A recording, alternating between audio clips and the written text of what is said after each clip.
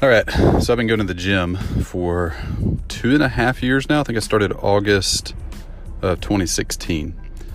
And I'd never gone to the gym regularly before. Had definitely never been on any kind of strength training regimen at all. And since coming to this gym, we started doing the 3 major strength training lifts: deadlift, squat, bench press, and a lot of accessory stuff in between. But those 3 are the ones we track every day and the ones we goal for and PR for and whatnot. So I've been going 2.5 years. I'm 35 years old, reasonably healthy, reasonably fit, 5 to 10 pounds overweight. I'm 6'3", 212-ish, between 210 and 215. So, pretty slim fit dude. But not any kind of like polished athlete or anything like that. I played sports growing up, but was never at the top of the class or by any means at all. So that's kind of my background. So I've been going 2.5 years, and about 6 months ago, this guy in his mid to late 50s starts coming, and his name's Ken. And Ken is probably, let me guess, maybe 6 foot, 250. So pretty big gut. Really nice dude. I've really enjoyed him a lot being at the gym with us. And a couple months in, about 3 or 4 months in, I look over there and we're on a bench press max day, which happens every 3 to 4 months. And I had been working for 2.5 years just to get to 225, which if you're familiar with working out, that's 2 plates on each side, 2 45-pound plates on each side. And finally I get to 225, I'm pumped. I get to 240, I'm pumped. That was my last max, I think was 240. And I look over there and Ken is just, I think this was Wednesday of this week, so just 2 days ago. He is maxing at 275. What in the world? Like that's really impressive. And Ken had never done, or since he's been coming to the gym with us, he hadn't done deadlift or squat because he has a disc issue in his lower back, so he avoided those. But here lately, he's been doing rehab and chiropractor and stretching and stuff, so he started doing deadlift. And today I look over there, and he PRs at 390 pounds on deadlift. My max is I think I hit 400 or 405 is my max after 2.5 years. And this dude, who is like way overweight, hadn't been coming there but for 6 months, is freaking is already way past me in bench press at 275. I'm at 240. And now he's like nipping at my heels at deadlift at 390, and he's 10 to 15 pounds away from me in just 6 months. And I've been doing it 2.5 years, and I'm much more healthy, younger, healthier, done it longer. And finally today, I'm like, all right, Ken, like, what, like, how have you just hit 390? I've seen you deadlift 4 times in 6 months, like total, and you're PRing at 390. How in the world? And this is the moral of why I'm telling this story.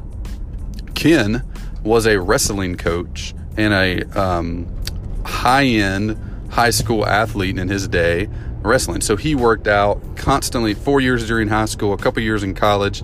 Then he was a wrestling coach for 5 to 10 years and worked out all the time with that.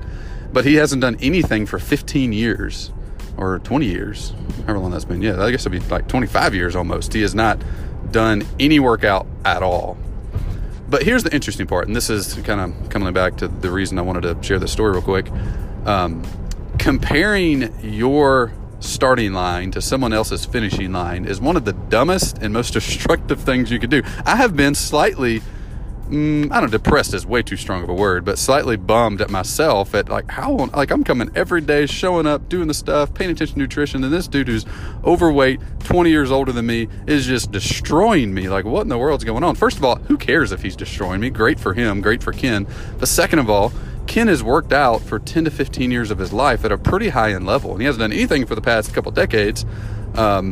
But the point of this is comparison on the surface can be just really silly, dumb, and destructive, and that it gets you into a bad mental place. You have no idea what that person's history was, or where they've come from. I remember when I first started Video Fruit, James Clear had started his site about a year earlier, and I was pretty impressed with myself. After a year of the site, I'd gotten to 10,000 email subscribers. Like by any measure of the hundreds and hundreds of people we've worked with over the years to help them grow their email list, that's way ahead of the growth. That's way ahead of the curve.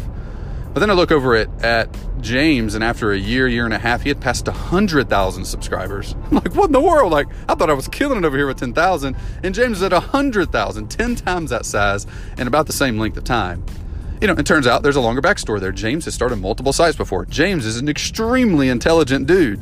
So comparing yourself to another person is just ridiculous, because you have no idea what their built-in advantages are. You have no idea what their history is. You have no idea if that's their 17th website or 12th business to start. Compare apples to apples. Don't compare, you starting your business to the person who has 4 co-founders with 20 years of startup experience. Like, you're going to grow slower than them. Like, that's just going to happen. But compare your first one to their first one. And even that's ridiculous. But if you want to do an apt comparison, compare apples to apples, not apples to oranges. Anyway, so if you suck at the gym, turns out, like, I remember somebody said this a while back, like, no matter how hard you train, no matter how hard you run at the marathon, the dude in the pink tutu is going to pass you in the last 1/10 of a mile. But you have no idea what the pink tutu's story is. Maybe he's a professional marathon runner. Maybe he skipped in line and jumped out the last mile. Like, you have no idea what's going on there. Or maybe, just maybe, they're just better than you. Like, none of those potential reasons is bad. All of them are completely fine, and none of them have anything to do with you. So just do you. And this is just a note to myself. I want to listen to this once every 3 months. Just do you.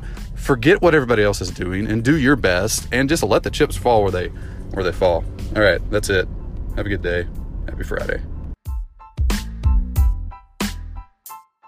Most coaches and consultants who have a resource that they give away online aren't leveraging their thank you page, also referred to as a confirmation page, the way they should. Your thank you page is actually an opportunity to generate additional traffic to your website if you do the right things to make it go viral. This month only, I'm giving away my viral thank you page playbook, which includes everything you need to make your thank you page become a viral traffic source to your website, resulting in a lot more leads for you. You can grab it for free this month only at growthtools.com/free. Again, that's growthtools.com/free.